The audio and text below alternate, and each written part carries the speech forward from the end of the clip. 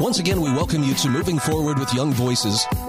And we're very happy to welcome Alexander Salter back to the show. He has been with us a number of times. He is an economics professor at Rawls College of Business at Texas Tech University, as well as a Young Voices contributor. And I'm sure you wear a few other hats too, Alex. I like to wear many different hats. I try and take on a variety of roles. There's always something new and interesting to say, and I like to be there when it's being said. Well, and I told Alex this off the air, but I'm going to just tell this to our audience. Alex has earned my respect, even on things where I may disagree with him. I like to hear what he has to say because I feel like he has paid the price to know what he's talking about, and that is, you're one of the people I take seriously. So when I see this article that you collaborated with Phil Magnus to write, this is for The Hill, about the zombie economics of inflation and unemployment, you have my attention. First of all, let's talk about this relationship between inflation and unemployment. I'm not an economist, so I'm not familiar with the relationship or supposed relationship. Can you kind of walk me through how those two things interact with each other? Sure, happy to do that. And of course, thank you first and foremost for that warm introduction, Brian. It's a pleasure to be here again. I've been really discouraged recently by the public commentary I've seen by people who frankly should know better on inflation, and specifically the relationship between inflation and unemployment. The conventional wisdom you see in commentator space goes something like this. There's a stable and exploitable trade-off between inflation and unemployment. The economy is kind of like a machine. If we pull one lever, we can quote-unquote run it hot, in which case labor markets will be strong, but we have to put up with inflation. Or we can pull the lever the other way, in which case the machine will run quote-unquote cold, and we can get less inflation, but we have to put up with more unemployment. And the idea is judicious policymakers can sort of pick and choose between these points, one extreme, the other extreme, or somewhere between them that reflect the exigencies of the moment. Not to put too fine a point on it, but that view is pure poppycock. That is just not how it works. There is no stable, predictable, and exploitable trade-off between inflation and unemployment. We have right now about 3.5% unemployment. Labor markets are looking pretty strong. You can have 3.5% unemployment with 8% inflation like we have right now.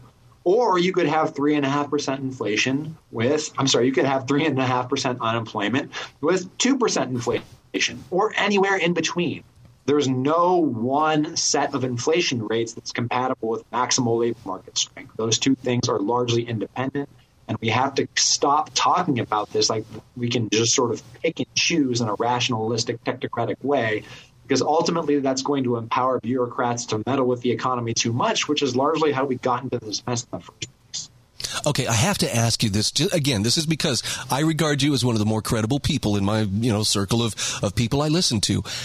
How credible are those numbers for both inflation and for unemployment? I know that the government agencies that report on it always want to put the best possible spin.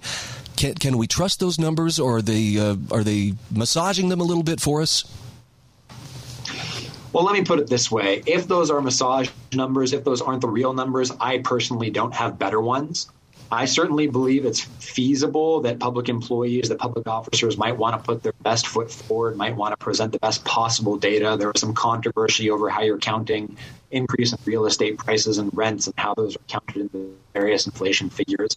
I personally find it most productive and most profitable simply to take those figures as if they reflect the reality and run with them in terms of analyzing what we do and how we go forward. Because even if the real numbers are even higher than that, would that ultimately change how I think about it and the policy prescriptions that I think would work best? No, not really. So I don't see any particular need to fight and die on that hill. I think it's just straightforward to say, look, the inflationary environment we're in right now is not good. Maybe it's even worse than the official numbers say. Maybe it's not. Either way, we got to get a control over this thing sooner rather than later. Fair enough. Let's talk about the term zombie economics. I've heard this term from time to time. Help me understand how it applies in this situation. Yeah, sure. So back in the mid-20th century, that was really the heyday of old school Keynesian economics, which is a very technocratic view of doing macroeconomics. And it really did assert, among other things, that policymakers could pick and choose from a menu of options between inflation and unemployment. Starting with the revolution in economic theory that took place with guys like Milton Friedman, Bob Solow, Edmund Phelps, like really big names in economics, we learned, no, that's really not how it works. The maximum sustainable employment in an economy is determined by how many people you can profitably put to work. That's ultimately determined by what economists call supply side considerations, the amount of labor we have, the amount of capital we have, machines that people can work with, our production technology, the political and institutional environment. Do the laws of the land promote commerce, or are they a hindrance for commerce? These sorts of things determine ultimately the sustainable level of employment. And really what monetary policy can primarily do is tell you what's happening to the purchasing power of the dollar. But that happens largely independently from what's going on with labor markets. So again, getting back to that point that I said earlier, you can have very low unemployment and high inflation at the same time. That's what's going on right now. You can have very low unemployment and low and moderate inflation, right? This idea relies on the idea of a quote unquote natural rate of unemployment that reflects ultimately economic productivity. And economic productivity does not depend on how many green pieces of paper we all have in our wallets. In the long run, the wealth and poverty of nations does not depend on monetary policy. Yes, it's true. Under some conditions, if the central bank surprises the markets by flooding them with a bunch of newly created money that we didn't anticipate, in the short run, unemployment will probably go down a little bit because the economy will look like it's healthier than it is. But I'll tell you what, the only way that you can get that surprise effect on unemployment is if the central bank is not doing its job. Because that entire narrative, that entire mechanism relies on the central bank lying to people, fooling them, right? They said you can form one set of expectations. We're going to keep inflation low and steady. And then once people bake that into their contracts, right? If you expect 2% inflation, if you're a worker, you think, okay, I need to get a 2% raise every year just to keep steady with the purchasing power of the dollar. If you're an investor, you think I need a 2% return right away just to keep the actual real inflation-adjusted returns that I'm looking for at some minimal level. If the central bank promises that level of inflation, but then floods the market with liquidities, you're going to get a funny money effect. It's going to look like the economy is healthier than it is because sales are going to boom. But guess what? All that's ultimately going to do is cause inflation with no sustainable increase in employment. What the central bank should be doing is not trying to fool market actors. What the central bank should be doing is creating a stable foundation for economic activity, incredibly committing to markets, to workers, to investors, to all classes of people in the commercial realm. Hey, this is going to be the monetary rule of the game going forward. And provided they do a credible job of communicating that information and following through on policy, monetary policy is going to create a good foundation for economic activity, but it's not going to give you anything like an exploitable trade-off or a relationship that can be tinkered with rationalistic technocratic central bankers. The very fact that unexpected monetary policy works means that the central bank is not doing its job. That's the key takeaway from this. So I'm going to ask you to prognosticate for us a little bit, Alex. Looking ahead, obviously, inflation, we're all feeling it every time we buy something or, gas up, whatever. Are you feeling optimistic? Clearly, there's some tough times right now and perhaps some tougher times ahead. Does this look short-term, long-term? Is there a larger correction looming? I'd love to get your take. It's definitely lasting longer than I originally thought. As recently as late last autumn, I was actually on team transitory in the sense that we knew that we had supply problems and we knew that demand was elevated. The question was, which one of those is in the driver's seat? I thought supply problems were in the driver's seat. Data that's come in since then has convinced me that that's not true. While there are supply problems lingering from the pandemic, and while we've got a new fresh round due to the unfortunate war, due to the tragic loss of life, loss of production that's happening in Eastern Europe, demand is still on the driver's seat. That's why we're experiencing long-lived inflation. And the only thing that we should be looking at right now is, will the central bank, the Federal Reserve, have the political will necessary to shrink the balance sheet? Everybody's saying, they're going to raise interest rates much faster than they anticipated. Interest rates are not determined by central banks. They're just one player in a global capital market. Right? They have targets for what they want the interest rate to be, but ultimately their power is pretty limited. If you want to know whether the Fed is serious about bringing down inflation, look at the assets on their books. Right now, the Fed's books total about $9 trillion. That has to come down. If they're not going to actually shrink the balance sheet, they're not serious about getting control over inflation. So I would say watch that before you watch anything else. Where will the pressure come from in order to bring down their balance sheet? Is that going to come from political circles? Will it come from the market itself? Pressure to bring down inflation will come from the market itself. I'm worried that the pressure from political officials, if anything, will go the other way. Right? The Democrats are in power right now. There are a lot of new democratically appointed nominees to the Federal Reserve Board who have since been confirmed. We're looking at pretty bad midterms for the Democrats, and then after that, probably a not great presidential election cycle. If anything, I would expect politicians to pressure the Fed formally and informally to keep their foot on the gas while looking like they're doing something to control the problem. So political influence in this case is going to hurt. All right. Always enlightening to visit with Alexander Salter. He is a Young Voices contributor as well as an economics professor at Rawls College of Business at Texas Tech University. Alex, great to catch up with you. Let's talk again soon. Guns up. Go Red Raiders. Thank you, Brian. It was a pleasure.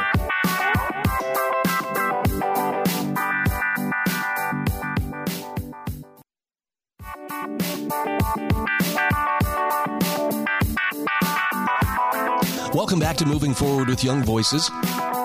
Hey, I'm happy to welcome Jack Salmon back to the show. He is a Young Voices contributor and writer on economics, and you'll find his articles in a variety of outlets, including The Hill, Business Insider, Real Clear Policy, and National Review Online. Jack, good to catch up with you once again. It's great to be here, Brian. Thanks for having me back. Well, I have been hearing a lot of talk lately about student loan forgiveness, and I certainly have my own take on it, but I was very interested in your take, especially in this article in National Review. Forgiving student loan debt would be regressive and costly. And I want to hear more about what you have to say about this. Can I start by asking, first of all, who is the driving force behind this push to forgive student loan debt? So the driving force really comes from, it was originally a large factor within the Build Back Better agenda towards the end of last year. There was some legislation in there to push for student loan debt forgiveness. But seeing as that legislation failed, there have been recent calls for executive action, and the president himself has been mulling the idea of forgiving at least $10,000 of student loan debt. But there are actually also calls from the more progressive wing of the administration calling for far larger debt forgiveness, as much as $50,000 from what I've seen. And, from on the one hand, I hear some very simple ways to sum that up. Well, what that's doing is transferring debt from the people who actually incurred the debt to other people, as opposed to making the debt simply go away. Is there a good way to explain what happens to that liability? Because I'm assuming it doesn't just vanish into thin air, does it? No, as with any debt, it has to fall on somebody, and in this case, it would be the typical taxpayer. So there's costs and benefits with this policy, as there are with any policy. There are trade-offs. The winners would be the high-earning graduates from colleges who would have large portions of their debt waived. The losers in this case would be those who chose not to go to college, who tend to have middle incomes, and they would be lifting up the additional costs in terms of additional debt, which would obviously be accrued through taxes, but also for inflation, which as you know, is a continuing problem. And I don't like to play, class warfare stuff, but in this case, I have to say, I feel a certain amount of sympathy for the people on whose shoulders these debts would fall, namely the working class, the producers, the taxpayers in society, because largely it sounds like a lot of that student loan debt is being incurred by people who have gone to higher education or received, the benefit of higher education. Somehow it seems like they would have a leg up, or they should have a leg up, and it shouldn't be foisted off on, blue collar workers or other members of the productive class. And that's about as close to class warfare as I guess I can get. Absolutely. I mean, that is definitely the case with this policy. And what's most baffling, and a point that I wanted to push home with this article, was this is an administration that often paints itself as progressive, yet it keeps coming up with these deeply regressive policies. This isn't the first time. We had the salt cap deduction debate not too long ago. That's another heavily regressive policy, shifting distributional costs from high earners to low earners. Just to give some idea of the regressive nature of this policy, the policy for the administration so far has been to freeze repayments on debt as well as interest since the pandemic-induced recession in 2020, which at the time there was good reason for that. There was high rates of unemployment, especially among recent college graduates. But the average American worker today with at least a bachelor's degree has an unemployment rate of 2%. So it's no longer really an issue. The current policy of freezing loans and repayments has particularly benefited those who tend to be the highest earners in the country. So the Committee for Responsible Federal Budget did some math back in March, and they found that the average medical school graduate has benefited from about $48,000 of cancelled interest, compared to the average bachelor's degree graduate who benefited from about $4,000. So there's a tenfold difference in who's benefiting here. To give an idea, based on BLS data, the average physician who obviously went to medical school makes about $252,000 a year. That's the median among that demographic. And it's those who chose not to go to college, which is 2/3 of workers, who are being asked to take this burden on, which is estimated to cost somewhere in the region of $220 billion of additional debt. Wow. And it seems like this would be unsustainable. I mean, maybe in a short-term scenario, something like that could help shift the burden. But it sounds like this, combined with all the other economic pressures that we're feeling right now, I don't know how it could be sustainable in the long run. Does this portend some kind of reform in terms of how student loans are administered, or for that matter, whether student loans can continue like they have been as we go forward? I certainly think it portends a debate around student loans and how federal subsidies work and whether or not they actually help to reduce the tuition inflation burden, or whether they actually inflate tuition prices, which is what most of the empirical literature tells us. Most of the empirical literature tells us that for every dollar of federal subsidies towards higher education leads to about an 80-cent increase in tuition inflation. Some studies find that it's dollar per dollar. So that's definitely a debate that needs to happen. But also we have to think about this in terms of whether we see higher education as a personal choice and a human capital investment, or whether it's perceived, as progressives do, as being a sort of a public good or a right that people have, which is the way it's often painted. I tend to obviously believe that it's a human capital investment. It's a choice that you make. For the vast majority of college graduates, that investment pays off in the form of better credentials, higher skill set, and higher lifetime earnings. The average bachelor's graduate makes about $30,000 a year more than the average high school graduate, whereas the monthly payment on the student loans is around $300 a month for the average graduate, which is $3,600 a year. That seems like a good trade-off if you're paying $3,600 a year in debt repayments for a $30,000 a year larger salary. That seems like a pretty fair trade-off to me. To then ask those high school graduates to also pay for that education seems deeply regressive. No, I would have to agree. Now, I also have to wonder, does this open up better opportunities or more exposure for people who would, for instance, go into the trades as opposed to pursuing, a traditional academic degree? Absolutely, and I hope that's the case. It's something that I've been looking into for a while now, and I've written on this previously. I think there's far greater scope in the skills trades for many high school graduates, and I think things are improving on that end. There's been an issue in public policy when it comes to higher education that the orthodox position always seems to be that everybody must go to college. It's just unacceptable that anybody wouldn't be able to go to college. And I don't think that necessarily has to be the case. The labor market is changing. The economy is becoming more dynamic, more resilient, and there are technological improvements. Coding academies are springing up all over the country, and there are alternatives to the traditional higher education model that we really should be exploring. And I'm hoping that these debates shift us in that direction and not in this public policy orthodoxy of everybody must go to college, which has always been the position of most policymakers. We've got about a minute left here, Jack, but are there any voices within that public policy realm that are pushing toward reform or pushing, back against this trend towards forgiving that student loan debt? Probably not enough, in my opinion. No names particularly spring to mind, but I'm definitely one of them. Hopefully there are more.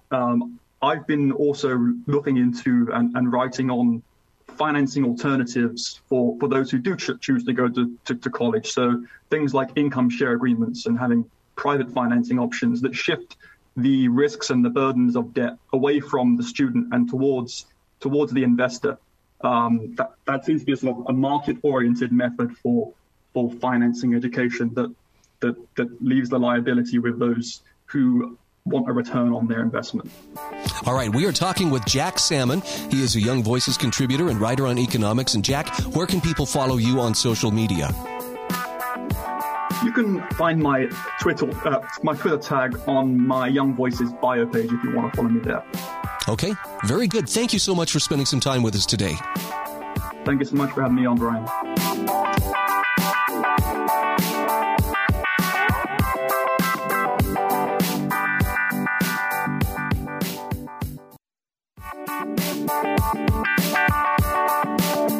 And we are back on Moving Forward with Young Voices. Happy to welcome Santiago Varela back to the show. Santiago, good to see you once again. And for those Hello, Brian. Thank you for having me. For those meeting you for the first time, tell us just a little bit about yourself, who you are and what you do. Okay, so I am checking in from Mexico City. Right now, I'm an undergraduate student studying economics, and I am very passionate about technology. Especially, in my free time, I mine Bitcoin. I have my little home mining facility. And I am very interested in energy economics thanks to Bitcoin. That's how I got into this rabbit hole. All right. Well, I am all ears because this is something that I'm increasingly wanting to know more about Bitcoin. But I have heard very frequently that one of the complaints is, but it takes so much energy to mine Bitcoin. And, in talking with people who are involved in mining Bitcoin, yes, it does take a fair amount of energy. Tell me about the upside of that energy requirement. What does that inspire people to seek? Well, what happens when we talk about Bitcoin mining in specifically because Bitcoin mining is something, it's a very different conversation than just Bitcoin in general. When it comes to Bitcoin mining, it is something that may be very difficult to understand. But the first thing to understand is that when we talk about Bitcoin mining, it's all an energy business. It's completely in the energy sector, and the importance with energy here is that some people see it as something bad, but actually from a humanist perspective, more energy is always good. When we talk about energy, is literally the foundation of existence, and this is something that Bitcoin has brought me to see. And more energy is always better. Today, according to the data, Americans have the equivalent of 600 people working for them, while throughout history, humans have been limited to only using their two hands. So this is something more amazing. That's why we say, from a humanist perspective, more energy is always good. That is why Bitcoin's energy consumption is actually a feature, not a bug. And this is a quote that comes from John Belisaire, CEO of Soluna, which is a company that is in Bitcoin mining. And you mentioned in your article that Bitcoin relies on a mechanism called proof of work. And I know there's another mechanism. I'm sorry, the name escapes me, but could you contrast proof of work versus the other alternative? Proof of stake. Okay, proof of stake. These are to determine or to verify the. They're consensus mechanisms. Okay. To verify that we don't have a double spend problem, because what happens. What these consensus mechanisms come to solve is that since these are decentralized systems, there is no central authority that can tell you, like, for example, let's talk about JP Morgan having a computer where they can verify, like, Brian Hyde, he has $100, and he can't double spend them. He can't send his $100 at the same time to Santiago, but at the same time to his friend Ben, But when it's a decentralized system, we need to have a different way to verify that this doesn't happen. And these are very complex computational processes, but proof of stake and proof of work really aren't alternatives. Proof of work is the consensus mechanism that backs Bitcoin, and proof of stake is the consensus mechanism that backs Ether, which is the second largest cryptocurrency today. And Ether fans or ETH advocates, what they want is they want Bitcoin to transfer to proof of stake, because according to them, this would be better. This would require less energy and be more sustainable. They have a very I don't really understand their way of seeing energy, but the point here is that their mechanism really doesn't solve anything, because with proof of stake we don't have the people that put their stake in to create more coins, to mine more Ether. They can really control the system. The incentives let them control the system to a point where they can actually increase the supply. And this doesn't solve anything, because people that love Bitcoin, we love Bitcoin because it is hard money. And this is the thing. It is hard to increase its supply. It is actually, for Bitcoin, it is not hard. It is impossible to. It is the only thing that it's actually scarce, because when we talk about gold being scarce, it's not actually scarce. Like, we're always discovering more and more gold. That's how it is with every resource on Earth. But with Bitcoin, it is not like that. And with proof of work, it is impossible for Bitcoin to become easy money, because this mechanism, it requires electricity and energy to be put in if you want more money to be, or more Bitcoin in this case, to come into existence. Yeah, you introduced me to a term here in your article, energy currency. I mean, I've heard digital currency, and that actually kind of makes sense to me, but I had never considered energy currency. And you said this is kind of an interesting road to explore.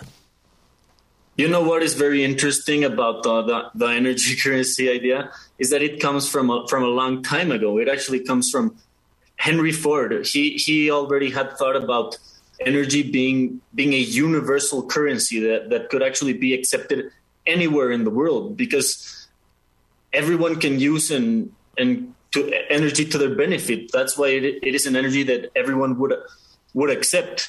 And I also really like this and this point that you bring up right now, because most people and the mainstream media look at Bitcoin and as cryptocurrencies, as digital currencies. But in the case of Bitcoin, I lean more to see it as an energy currency now, and because really that is the backbone behind this, and what Bitcoin mining allows us is to digitize energy, which is something really amazing. Today we have a lot of one of the greatest problems with the energy transition and with in transmitted energies like solar and wind energies is that we can't always energy has to be consumed as it is produced, and today we don't have the batteries available.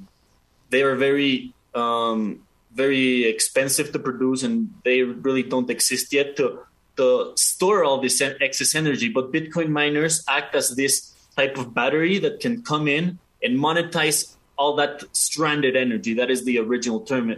And in reality, there is so much stranded energy in the world. Bitcoin's energy consumption is not a problem, because in the world, every year we consume 150,000 terawatts a year of energy. And the whole society, all humans, we only consume 50,000. Yeah, 50,000. So it's 33% of the whole energy production in the world. And 66% is just energy that goes lost. Bitcoin only consumes 80 a year. So it's a tiny fraction. It's actually irrelevant. We could actually use it as a good way to monetize all the energy that is just being wasted. Something else that really I thought was enlightening in your article, it was a quote from an article written by AJ Scalia and Drew Armstrong for Bitcoin Magazine. And I never had thought about this, but when I have to do things, and it's just me and my two hands trying to get things done, it takes a lot of energy to get things done. But thanks to the availability of energy, electricity, and so forth, we have the equivalent of nearly 600 humans working for every single one of us. And I thought, wow, does that put it into perspective? how much labor that saves and how much it opens up possibilities for us to do things we couldn't have done if it was just, again, our own two hands. Of course, yeah. That's something I wanted to mention since the beginning, because I also thought that it's been very, very interesting. And it's the point that is actually at the heart of this debate, that should Bitcoin transition to proof of stake or no? That is the heart of the argument here. If we want to say that, yes, Bitcoin should transfer to proof of stake, that means that we believe that less energy is better thing for the world, because we will be producing less contamination or whatever you want to call it.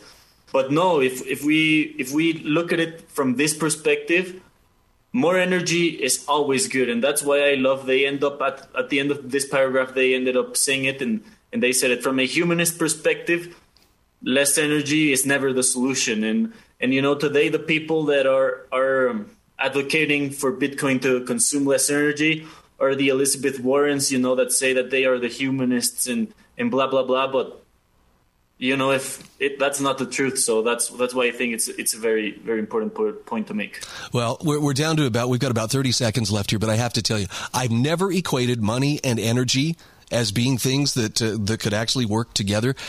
You have opened my mind to some very new possibilities. So, Santiago, I thank you for doing that. Tell people where they can follow you on social media and where they can find your work.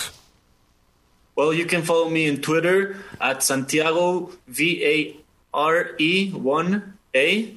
And I am glad to talk to you and try to orange pill anyone into Bitcoin. It was great talking with you again, and hope to see you soon.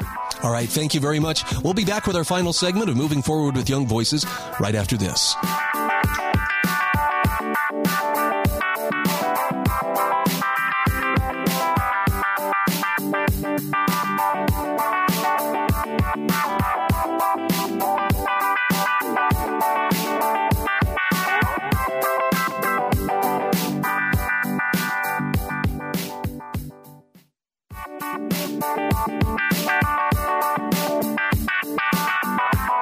Welcome back to Moving Forward with Young Voices. Hey, we're happy to welcome Garion Frankel back to the program. He has been a regular guest, and Garion, for people who are meeting you for the first time, tell us just a little bit about yourself. Yeah, absolutely. Thanks for having me back, Brian. I'm currently finishing up my master's at Texas A&M's Bush School of Government and Public Service. I focus on education policy and management, and among other things, I'm a contributor for Young Voices and Chalkboard Review's breaking news reporter. And I follow you on Twitter, and you keep me informed as well as entertained. And today, I think we're going to cover both of those bases pretty well. I have seen you weigh in on a term that I'm not even sure how to say, so I'm going to say it as Latinx or Latinx, but I've seen this term pop up, and you have been one of the people who's been kind of outspoken about how this is a term which I guess attempts to bridge that gender gap between Latino and Latina. And is this supposed to be a gender-neutral way of saying Latin? Yes. The term Latinx was invented by academics, some of whom are Latino, but many of whom, especially those who use the term today, are predominantly white. And it's meant to correct a function of the Spanish language that is seen to be intrinsically sexist, because Spanish is a gendered language, meaning that nouns are separated into their masculine form, which ends in O, and their feminine form, which ends in A. Plural nouns use the masculine form, but it's meant to represent the totality of whatever the word is meant to be describing. Even though everybody who speaks Spanish and is involved in Hispanic or Latino culture is absolutely fine with the way things are, it appears that the white progressives have some issues that they feel a very pressing need to weigh in on. Wow. And I mean, when you say like the plural form, it's like we used to say mankind, and that didn't mean only men. In fact, only white men. That meant everybody. But yeah, it seems like they're straining at something here. Has it helped anything? Has it solved any problems, or is this just creating complications? Is it a solution in search of a problem? It is definitely a solution in search of a problem. When you look at the population of transgender individuals as a whole, it's a very small minority of the American population. And even if you just narrow it down to just the Hispanic or Latino community, they have already figured out gender neutral terms that they would like to use for themselves that are much more consistent with the sounds and grammatical structure of the Spanish language.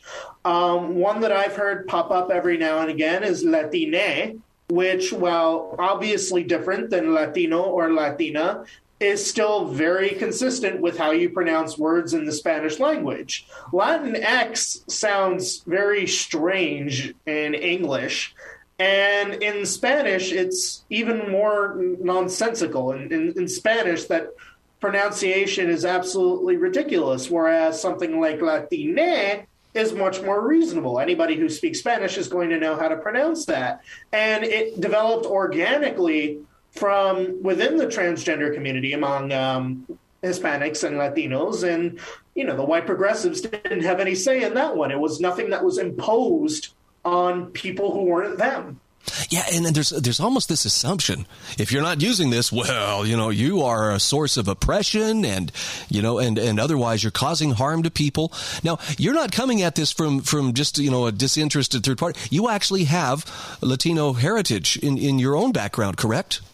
Yeah, that's right. My mother's family has lived in what is now northern Mexico for as far as our documentation goes, over 500 years, and it was probably long before that based on what Ancestry DNA says. But in any case, the proportion of the Hispanic community that actually uses the term Latinx is exceptionally small. There was a poll by Pew Research a couple of years ago that found that only 3% of Hispanics used it. The majority had never even heard of it. And a majority of those who had heard of it didn't use it or didn't find it particularly agreeable. A more recent poll that I cited in my article found that 40% of Hispanics not only do not use the term Latinx, but find it outright offensive. And nobody seems to think to ask the broader Latino Hispanic community what they actually think about Latinx before using it, because they just assume, well, it's the progressive, politically correct thing to do because this white professor at a sociology department at Berkeley said so. And it's patently absurd. Wow. I mean, this has such Orwellian shades of newspeak that, okay, and you have to say this, and if you don't, then you're in trouble. But it's all originating from academia. What's the likelihood that this is going to become the new norm? I mean, there are things that we are having to deal with today that 10 years ago we would never have had to question. And I think a lot of that originated in academia. So I wouldn't want to underestimate them. I wouldn't want to underestimate it either. And my gut feeling here, and I could be very, very wrong, only time will tell. But my gut feeling is that this isn't going to catch on outside of academia the way that some other forms of terminology have. Because when you look at other forms of terminology, it was created, that originated in academia, it was created by a particular group for that same particular group. I think BIPOC is a very good example of that. Whereas Latinx stems from a group of academics, a few of whom are Hispanic, but many of whom are not, that is supposedly going to be this broad, overarching term for all people of Hispanic or Latino origin in the United States. And for one, it's not anything that people from Hispanic or Latino origin want. And two, even if it was, no two Latinos or Hispanics are the same. Somebody who is of Mexican ancestry and is from Texas like I am is going to be completely different than somebody from Cuban ancestry in Florida, who's going to be completely different from someone of Dominican or Puerto Rican ancestry in New York. And it's very difficult to just compartmentalize all these very different people with not only just one word, even though Latino and especially Hispanic have seemed to have sort of worked in that regard, but something that was inauthentically imposed on them by some kind of outlying exterior force. And it's fortunate that nobody seems to be paying any attention to them at all. You know, and in your article, you brought up, as you contrast Latinx with the word Chicano. I thought, I haven't heard that word for a long time, but the Chicano movement was a very real thing, you know, just a couple of generations ago. Can you give us a little bit of background on that? And why did the Chicano movement succeed where Latinx is not succeeding? Yeah, the Chicano movement was, I guess it was sort of analogous to the civil rights movement, though Mexican Americans had not been as persecuted as African Americans. They're oftentimes a lot more established in their communities. The situation was very different, but it was sort of analogous to the civil rights movement. And it was a push by Mexican Americans, particularly in California, though it spread to other states, for greater economic and political rights. And while to a broad extent the Chicano movement did start in academia, it started by Mexican Americans for Mexican Americans for causes that very much united all of them under one banner, sort of getting around many of those cultural tensions that'll be present in any given situation. But greater political rights, more elected officials, and bilingual programs in public schools were something that a lot of Mexican Americans wanted and were actively pushing for. So because the Chicano movement was aiming to solve a very real problem for a very real group of people is a big part of the reason why it was so successful. Wow.